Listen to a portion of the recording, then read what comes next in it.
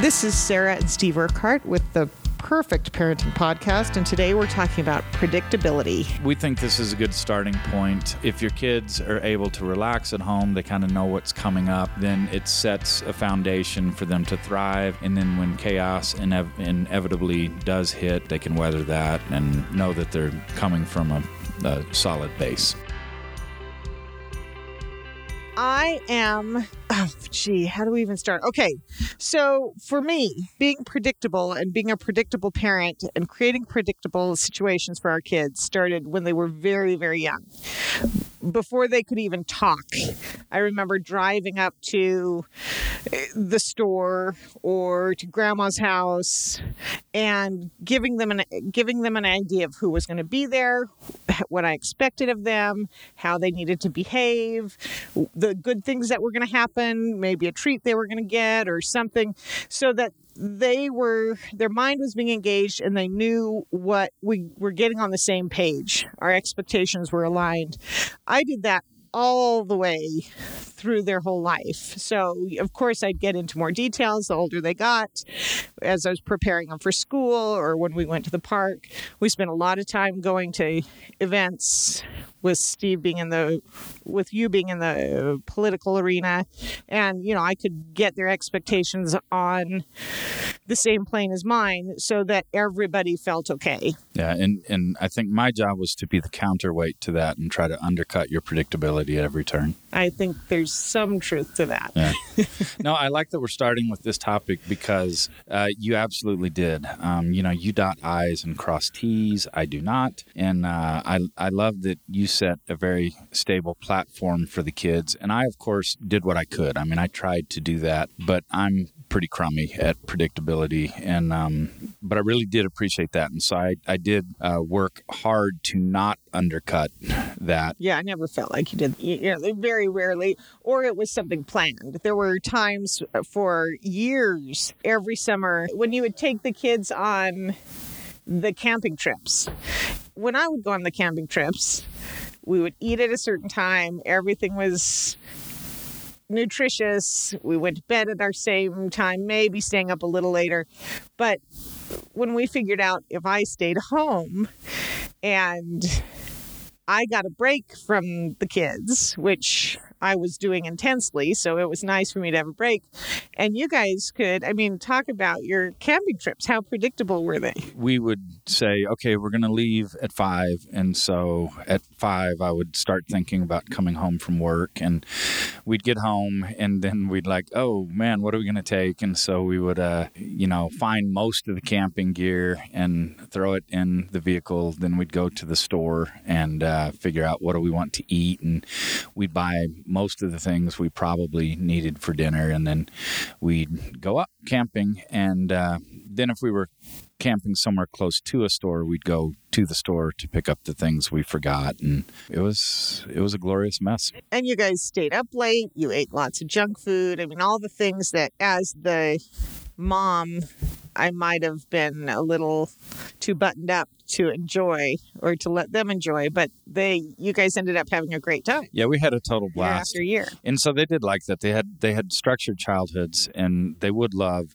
when there would just be, and you were involved in this too, when there'd just be absolutely no structure. And they knew that camping with me was, there were a few things we would do. We would set up the tent, and then we would blindfold ourselves and play Marco Polo in the tent. And it wasn't a big tent, which that's a funny way to mark time, is just realizing we actually could do that, me and all of these small bodies. When they were little. And we would do a lot of hobo dinners because those are last minute. You kind of can do those. And we burned every single one. I wonder if in the history of the world, has there ever been a hobo dinner that wasn't just raw on half and charcoal on the other? But that's what you did every time. You didn't switch it up. Yeah, pretty much that. Yeah.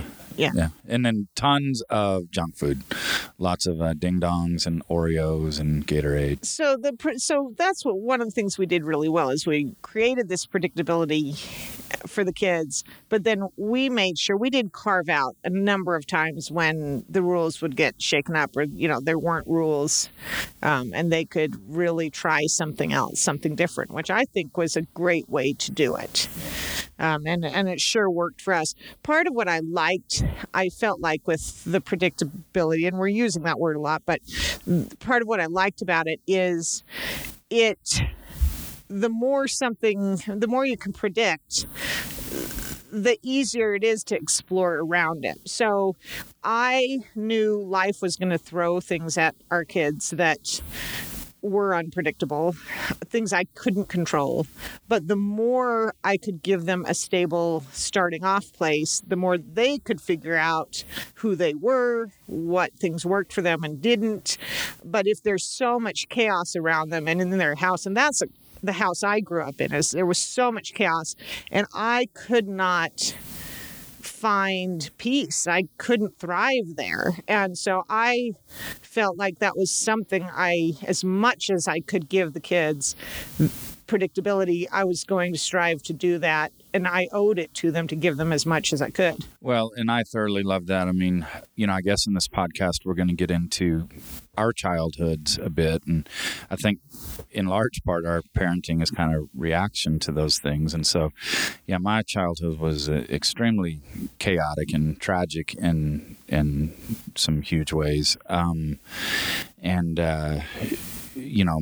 brother and I we were complete latchkey kids, and so I just loved all of the predictability you brought to this. And it's something, who knows, if I had to, maybe I kind of sort of could have done it, but I kind of doubt it. That's just not who I am. And so, I actually made some notes for this podcast, and one of the things that I think is important when we're talking about stability is if you're fortunate enough to be raising kids with couples, the one who provides the stability has to be honored and revered, and that role of providing stability has to be supported. And what I mean by that is, you're the rhythm section. You keep the rhythm of the family, and I get to come in, and because you do that, I get to be lead guitar, or I get to be front man and come in and steal the spotlight occasionally with silliness and frivolity. And, of course, that's fun.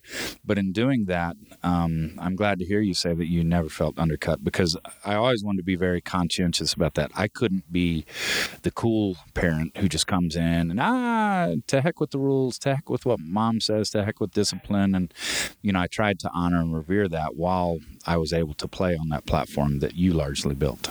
Yeah. No, and I think we were a good team that way, and we really appreciated each other's strengths and could play off those a little bit. So another thing that I was thinking about, and as part of this, is I'm going to say never. I'll correct you on that. I never issued an idle threat. If I would make the threat, if I felt there needed to be one or a warning, I would make it something I knew I would follow through on. And I'll give some examples. I would never say, if we had a trip to Disneyland coming up, well, you're not going to go to Disneyland, because of course you're going to take your kid to Disneyland if the whole family's going, or you're a jerk of a parent. So I would never do that. But I did remember, once the kids, my two oldest were 4 and 5, and the 4-year-old was Zella. They have names. We can do names, right? Okay. So Ruth was 4, and she, do you not know your kids? I thought you said the oldest. 4 and 5. So I wouldn't listen. Yeah, Ruth was 4, Zella was 5, and Ruth was hitting Zella with a wiffle ball bat. Shocker. Yeah. And I had told them before, if you use any of your toys as a weapon, they get thrown away. Well, this was the perfect moment, because this was a toy the kids didn't really care about. It was a wiffle ball bat. It wasn't valued monetarily. It wasn't a toy. It really was just a weapon sitting in the corner that Ruth utilized. And I just picked it right up took it right out to the garbage can and threw it outside in the garbage can. And the girls were watching me just horrified. And that completely cemented to them that I was going to do what I said I was going to do. And I had other little things like that where I would take advantage of, this is a time to jump in and reinforce one of my rules. I was really good at that, where I knew it wasn't going to be something they mourned. They both cried like the wiffle ball bat was and this then in awesome the thing. future, Ruth used Zella's toys to hit Zella with. Right? Well, so I think that story, okay, it applies for what it is, but I think it's very antithetical. It's quite the opposite of how you raise the kids. I don't think you made threats. I don't think you said, I don't think you laid out a lot of consequences. Oh, I absolutely always did. It wasn't like bad consequences. There were times when. Yeah, you're not the kind of parent that looked for excuses to throw away toys and stuff. No, you're right. But I did have to show them, and I knew I did. I had to show them that I meant what I said. So for instance, I remember, because we would entertain all the time when we had when the kids were younger, we still entertain.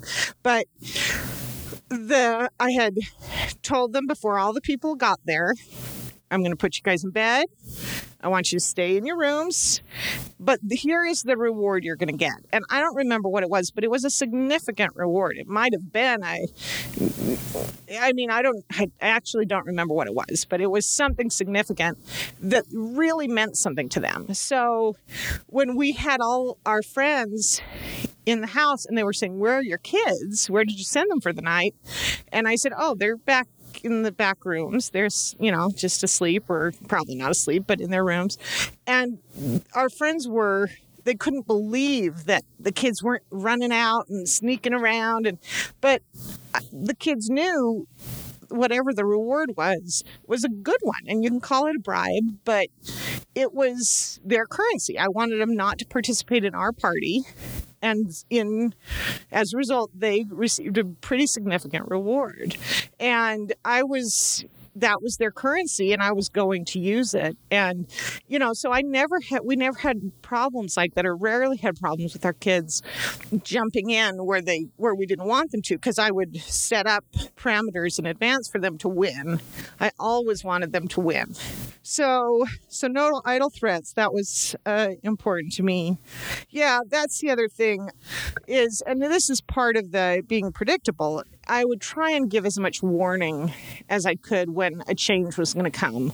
If there was a change at school, if we had to travel, so that would have us out of the house, whether we took the kids or not, whether they, if any kind of change when we went to grandma's house, if there were going to be new people there, I'd want them, it was going to be a different environment. So I'd want to give them as much warning as I could, with the expectations of what this change meant and how to behave and what to be prepared for. And if I didn't know, I could say that. Now, I think these people are going to be there. I don't know how their kids are going to behave with you. I don't know if you're going to be expected to play with them, or, whatever it was. I could say, I don't know. It's a possibility. So that, again, they knew I was giving them as much information as I could. And that, don't we all do better with the more information we have? Yeah, I think that's the way I saw you parent, and what I tried to support is our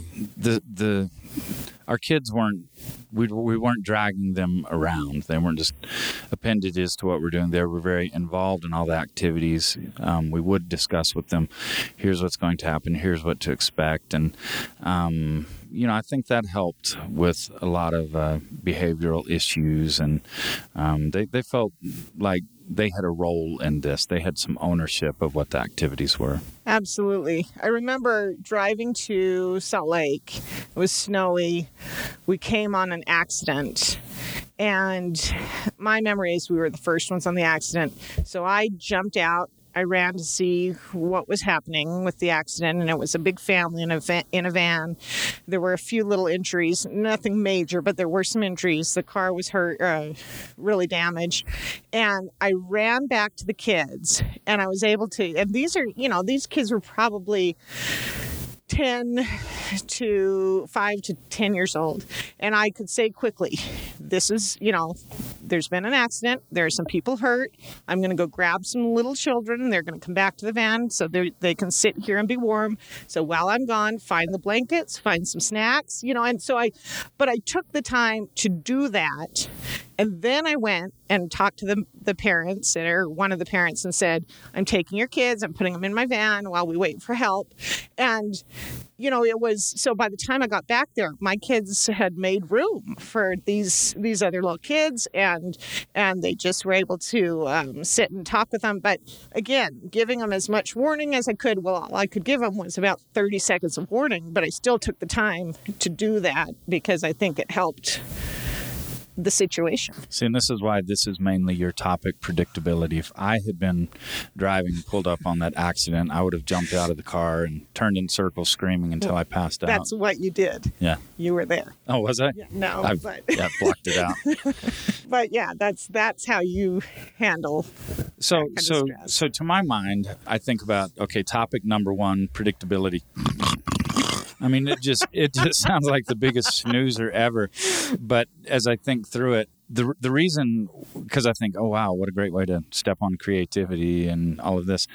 But then I think about our life, and every life is going to have some chaos, some unpredictability. You can't help it. Yeah, so I think, we had 3 kids, all of them, oldest was maybe 4, and you had to be hospitalized for a month, 2 months when you were pregnant with our youngest, Lucy, and that was a troubled pregnancy. You had her, you were up in Salt Lake, and we were down there, and that was chaotic. Then when we had Lucy down at, what did I say?